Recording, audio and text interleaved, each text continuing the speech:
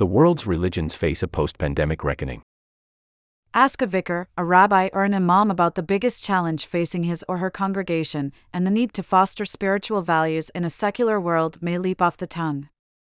Yet the world's religions face an equally acute but different sort of problem: how to stay in business in a material, competitive sense. In religion as elsewhere, COVID-19 has helped sort out winners and losers. Churches that were catering effectively to the needs of their flocks even before the pandemic have often thrived as people worry more about death, and in lockdown have found more time to spare for worship and prayer. But churches that were already struggling have found it ever harder to retain their congregations. The pandemic has speeded a shift to online services, giving many of the once faithful an excuse to stop showing up. Many religious institutions closed their doors overnight, moving their services onto Zoom. Now, as their buildings reopen, they are uncertain about how many worshippers will return. If, as seems likely, fewer come back, two trends that were already noticeable may intensify. Many religious organizations will get rid of their underused properties, and more churches will merge. Economists have long analyzed religious groups as if they were businesses. In 1776, a Scotsman, Adam Smith, argued in The Wealth of Nations that churches are enterprises, similar to butchers, bakers, and brewers. In a free and competitive market, where they rely on donations and volunteers to make ends meet, clergy must act with zeal and industry to fill their pews. Mergers, acquisitions, and bankruptcies are inevitable. Nowadays, the market for religion is in flux, perhaps more than ever. On the demand side, churches in the Western world are suffering from the global secularization that began long before the pandemic. Even in America, the most patent example of a rich country that has thrived alongside religion, some say because of it, the share of citizens identifying as Christian has been dropping, from 82% in 2000 to less than 75% in 2020, see Chart 1. According to the latest poll by the World Values Survey, a global network whose secretariat is in Austria, about 30% of Americans say they attend a religious service at least once a week. That is a lot compared with other rich countries. But the figure has fallen steadily from 45% at the turn of the millennium. On the supply side, competition tends to be vigorous, where governments do not dictate what religion people should follow. John Gordon Melton of Baylor University in Texas reckons there are around 1,200 Christian denominations in the United States, along with an array of other faiths. To woo their congregations, they need to make worship attractive in all sorts of ways. 3/4 of Americans, according to a Gallup poll, say music is a factor. 85% consider social activities a lure. As Roger Finca at Pennsylvania State University puts it, the key to pluralism is not that there are more religions, but that they should match consumer tastes. COVID has spurred innovation in churches across the world. The Milton Keynes Christian Center in Britain, for example, has developed religious education courses and prayer groups, both online and in person. It backs a food bank and has opened what it calls a sensory suite, a calming, soothing space for children with learning difficulties. Churches are having to revisit their ministry strategies to make sure they are engaging with where our culture is today, says Tony Morgan, founder of the Unstuck Group, a church consultancy based in Atlanta, which advises the parish in Milton Keynes. Many churches, however, have failed to keep up. Their clergy did not move online during lockdown either because they lacked the technology or disliked the idea. Some have been slow to reopen their doors. Meanwhile, the streaming of services has made it easier for worshippers to church hop. In a poll of practicing Christians in America in 2020 by Barna Group, which conducts worldwide research into religion, 14% had switched churches, 18% were attending more than one church, 35% were attending only their pre-pandemic church, and 32% had stopped going to church altogether, see Chart 2. An essential move for any church, whether it is struggling or thriving, is to balance its books, and that nowadays invariably means sorting out its property portfolio. Organized religion is grappling with the same problems faced by landlords of tired shopping malls and vacant offices as businesses go online. Do they stand by and watch attendance shrink? If not, how should they rethink their property? Get real estate. For centuries, religions have amassed earthly riches in the form of property. The Vatican owns thousands of buildings, some in the swankier parts of London and Paris. The Church of Scientology owns glamorous addresses in Hollywood said to be worth $400 million, a medieval-style castle in South Africa and an 18th-century mansion in Sussex, England. The Wat Phra Dhammakaya, a temple owned by Thailand's wealthiest Buddhist sect, boasts meditation halls around the world. It is a mystery how much the Church of Jesus Christ of Latter-day Saints, better known as the Mormon Church, possesses. It is said to have American investments worth $100 billion, including cattle ranches, a theme park in Hawaii and a mall near its Salt Lake Temple in Utah. Smaller religious institutions also depend on property for their earthly wealth. Temples, synagogues, and mosques all watch warily as property prices rise. This has become all the more vital as formal religious attendance falls, and donations fall with it. Church buildings in Britain have closed at a rate of more than 200 a year in the past decade. Hundreds more may be sold off or demolished in the next few years.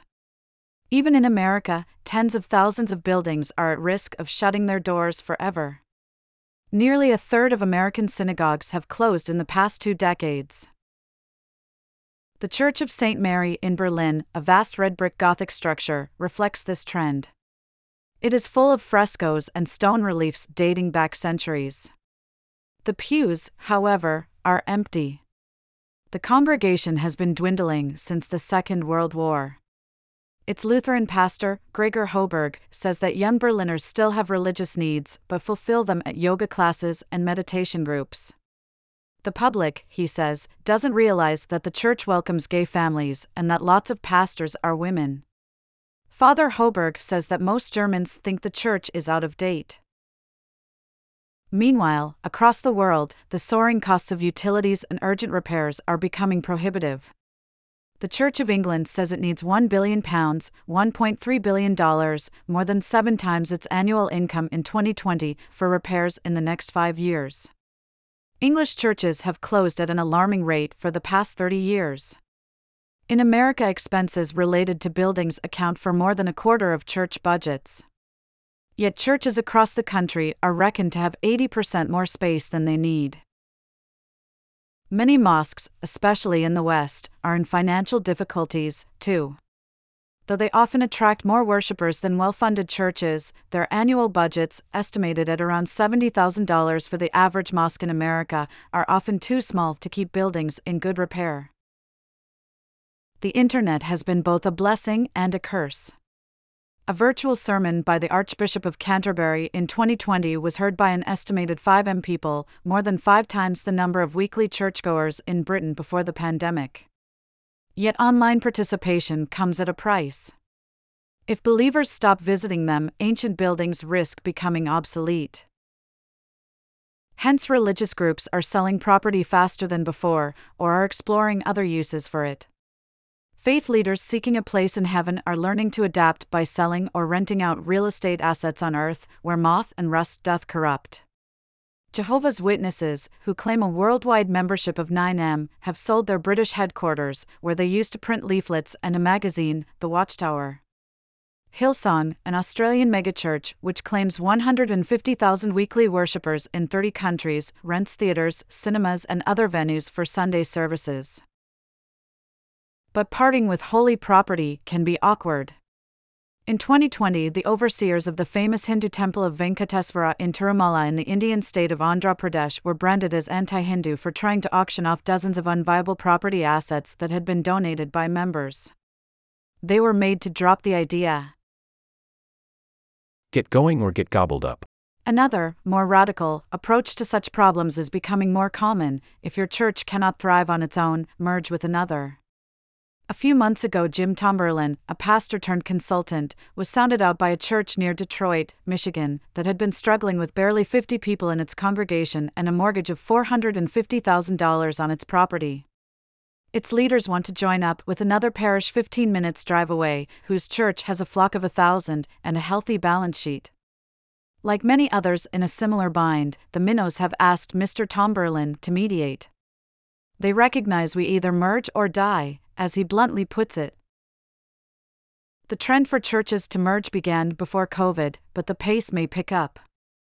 It is prompted not by theology but administration, as budgets tighten or pastors leave. Such consolidation is occurring between Roman Catholic churches, between synagogues, and within other religions. But it is particularly common among America's mainstream Protestant churches. As in any business, when two churches combine, their leaders can clash, cultural changes can put members off, and joint finances do not always work out. In church mergers, the weaker one is likely to lose followers. About a fifth lose more than 40% of their congregation within a year of the union, according to a survey in 2019 of almost 1,000 church leaders who had been through a merger in the past decade. But around 1,750 Protestant megachurches, with more than 2,000 regular attendees and multi-million-dollar budgets, have sprung up, some as a result of mergers. Some have lots of sites. Warren Bird, an American pastor who is an expert on megachurches, says a good coupling of parishes is like a successful marriage. Each partner must bring its own gift to the arrangement, whereas a struggling church that combines with one that is thriving may simply get swallowed up. Economists are not alone in thinking religious competition healthy. If there were only one religion in England, argued the French writer Voltaire in the 1730s, there would be danger of despotism. If there were two, they would cut each other's throats, but there are 30, and they live in peace and happiness. Perhaps he was unduly sanguine. But the virus has certainly made godly institutions take stock of their commercial as well as spiritual assets. Dig deeper. All our stories relating to the pandemic can be found on our Coronavirus Hub. You can also find trackers showing the global rollout of vaccines, excess deaths by country, and the virus's spread across Europe. This article appeared in the international section of the print edition under the headline God, Mammon, and Real Estate. From the January 6, 2022 edition. Discover stories from this section and more in the list of contents. Explore the edition. The Economist today. Handpicked stories in your inbox. A daily newsletter with the best of our journalism. More from International. The speech police are coming for social media.